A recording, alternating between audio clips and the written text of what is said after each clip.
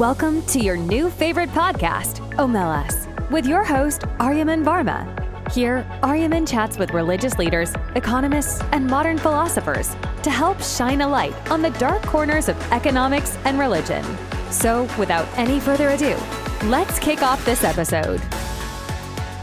Welcome, dear listeners, to Omelas. I'm Aryaman Varma, and today we embark on a journey into the realm of liberation theology, a powerful and transformative movement that intertwines faith with the pursuit of social justice. Joining me is Rev'd Mark Jones, who brings a wealth of knowledge and insight into this dynamic theological approach. Together, we'll explore the roots, principles, and contemporary relevance of liberation theology and discuss how it empowers marginalized communities around the world. So, without further ado, let's dive into this enlightening conversation.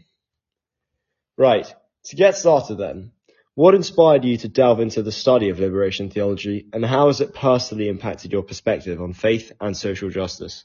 Well, first, thank you, Aryaman, for your welcome. Anyone of my age and who studied theology in the 1970s and 80s couldn't help but be impacted by liberation theology. And in fact, I came to theological study having spent a year in a very tough part of East London in a parish, and that was in 1978-9. And by that time, the echoes of liberation theology were very much moving out into church circles worldwide. Sure. And even in our urban ministry, we were thinking about applying some of the principles of liberation theology here in tough urban parts of the UK. And then, as it happens, I heard one of the great exponents of liberation theology, Gustavo Gutierrez, lecture in Cambridge in 1989. And so contextual theology, which is something we might talk about in a minute or two, has been very much part of the theological scene, and that's why I'm interested in it. Sure. And for those listeners who don't really know, could you explain liberation theology and its core concepts? Yes. Essentially, what the people who developed liberation theology were interested to do was to move theology from the university to the, if you like, housing estate. Right. And they wanted to do theology not top down, but bottom up. And they imported into theology various terms actually rooted in Marxism, but particularly the idea of praxis. And what they wanted to do was to create a situation where, rather than sitting around talking about Christianity, Christians actually got out into tough social and political situations and really began applying Christian ideas and living in Christian ways and trying to bring about change. And the three mediations in liberation theology, the first, socio-analytical, that is, seeing things as they truly are. Sure. The second, hermeneutical, that is, applying biblical criteria and judging situations. And the third, practical, and that is working out a course of action to bring about social justice. Those are the ideas at the core of liberation theology. Right. And you mentioned the word praxis, and of course liberation theology is very focused on action and implementing change. So what are some of the practical ways individuals can actually incorporate the principles of liberation theology into their daily lives and daily interactions? Well, I think one of the things one has to remember is that in some ways the heyday of liberation theology has passed. I think the principles are still workable. Right. But there's been a great deal of reflection, of course, on what liberation theology really is. But I would say that those who are interested in liberation theology and inspired by it would, let us say, particularly be concerned about, in wealthy nations, poverty and homelessness. They might be looking to give up money or time to contribute to charitable organizations, let's say, that work with the homeless. They'd be very concerned about certain world crisis points. So, for instance, where, let us say, adverse meteorological conditions affect really poor countries, or earthquakes or other natural disasters, Sure. or even warfare. They might be wanting to get involved in that. And I think also they are concerned about speaking truth to power. Right. That's to say, identifying, if you like, the commercial nexus that has the West certainly in its grip, and to some extent perhaps the developing world too.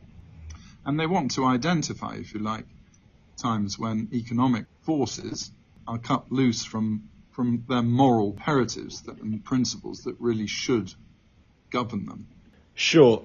And of course, liberation theology emerged in a specific historical and cultural context. Can you share some key events? And I know you mentioned Gutierrez, Yes. and some key figures that contributed to liberation theology's development. Yes, indeed. Liberation theology emerged in the wake of the discussions and debates that happened at the Second Vatican Council. And that was a council that was convened in Rome in the early 1960s by a remarkable pope called John the 23rd, though he died in the course of the council. And the Second Vatican Council looked at, which is held by the Roman Catholic Church. The Roman Catholic Church, of course, is a vast international organization. Sure. It looked at every aspect of the Roman Catholic Church, and it was seeking to bring it up to date, to make it relevant to the world, the post-war world, the world of the 1960s. And in some ways, it generated an energy that moved on into particularly Central America and South America, where, of course, there are large and influential Roman Catholic churches. And theologians began to say, well, how do we apply theology in our situation, particularly in some countries where there were some very nasty dictatorships and where the wealth, and particularly landed wealth, was very much concentrated in the hands of a few. And there was a conference of Latin American bishops at Medellin in Colombia in 1968. And that really is seen as the key starting point for liberation theology.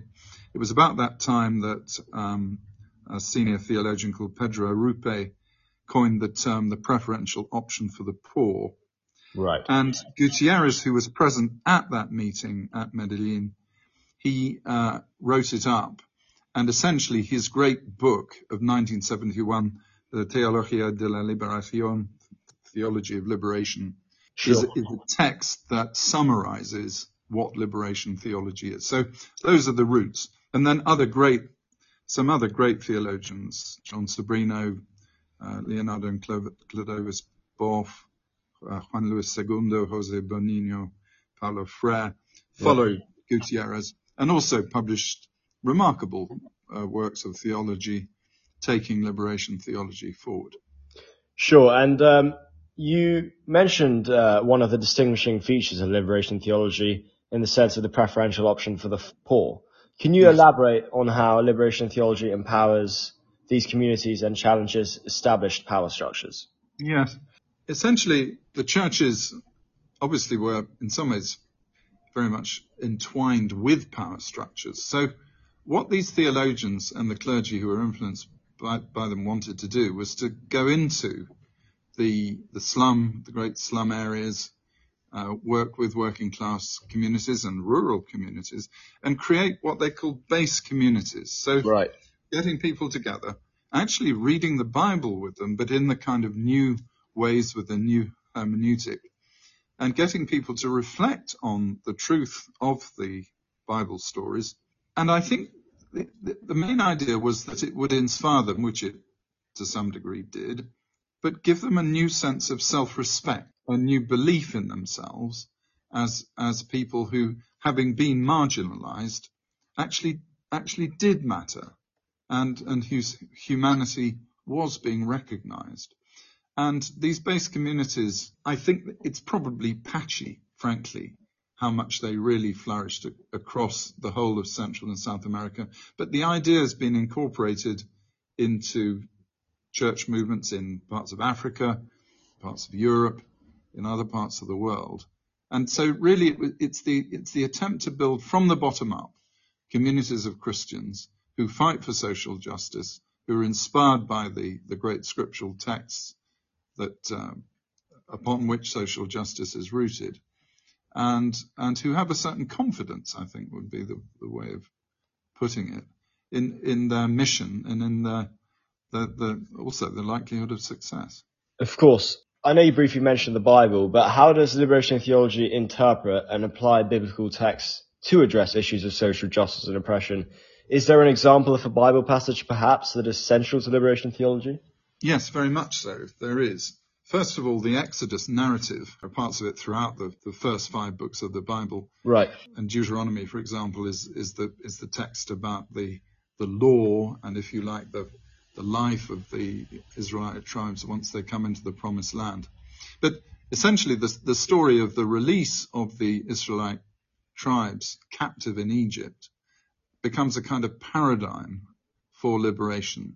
So that's a key part of it. And then texts in the New Testament, particularly in the Gospels, for example, the story, the parable that Jesus tells in Matthew chapter 25 of the sheep and the goats. Sure. Texts which imply that Christian faith is only valid if it is really worked out in practice. And if the people who claim to be Christians actually work out their faith by looking after the poor, looking after the sick, looking after those in prison, looking after the people who are really needy Right. in society. Right, and of course, Matthew 25:31-46, an all-time classic, some would say. But critics of liberation theology sometimes propose that it blurs the lines between religion and politics. How would you respond to this critique, and how does liberation theology navigate the intersection of faith and social activism? Yes. Who are these critics? Well, of course, to some degree, it was the Vatican, because Pope John Paul II, it wasn't necessarily completely unsympathetic, but there was a concern about the degree to which liberation theology was rooted in and influenced by Marxism. Right. And Cardinal Ratzinger, who later became Pope as Benedict XVI, in 1984, he published, on behalf of the whole church, it wasn't just his work, the text called The Instruction on Certain Aspects of the Theology of Liberation. And essentially, the critique was that once liberation theology moves into the area of the class struggle, it has moved beyond something that is authentically Christian. Right. And once it adopts Marxism as Marx intended it to be, and the word is an interesting one, a kind of scientific description of the way society is and the way society will change, then liberation theology has gone too far. It's absorbed too much Marxism into its sort of bloodstream, if you like. And I think that was a fair critique, actually. I think there was a danger that Marxist-influenced liberation theologians would lose some of the key emphases of Christian theology. Sure. By getting too focused on the class struggle. Of course, there was a criticism from the other angle, too. A famous book by Alistair Key saying that liberation theology wasn't Marxist enough. Right. That actually liberation theology really did need to absorb the full Marxist critique of capitalism, and only then could liberation theology be really effective.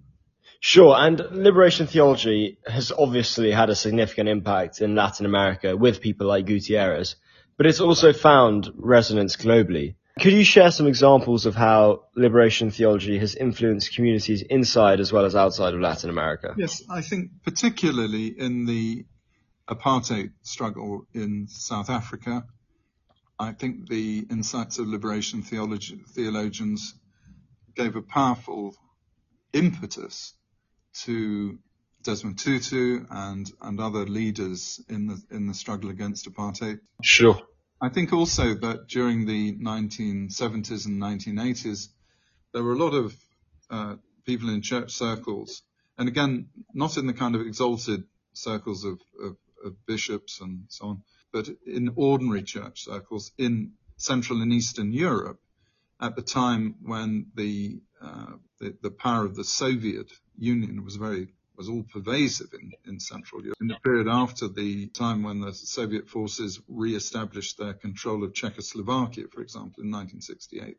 And particularly the Roman Catholic Church in Poland, I think there were activists there who were influenced by and putting into practice principles that came from liberation theology. But I think also in many parts of the world where there's been conflict, or where you could say there have been peoples who've been oppressed, the churches have been given a stronger voice by reading liberation theology and being inspired by it. Right. And are there any contemporary adaptations, perhaps, of liberation theology that you find particularly noteworthy or fascinating? Yes, I think, as I said to you, that to some degree, the sort of first flush of the force of liberation theology is probably dissipated. I think what was really interesting was that liberation theology was a kind of gateway into other theologies of liberation, be they feminist, be it black theology, be it gay lesbian thinking, queer theology, and so on. And to some degree, it still does that.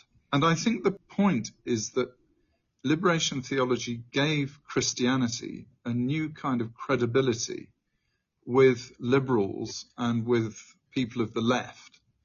I think that and I think still today, that's quite important, that once upon a time you could, if you like, say, oh, Christianity is conservative, it simply props up the powerful, it's a force that tends to be reactionary. Well, I think liberation theology, if you like, opened the way for people to say, well, no, there are all sorts of ways in which Christianity actually is a kind of radical force. Christians do get people to reflect on and consider matters of social justice and all kinds of matters of justice in exciting ways.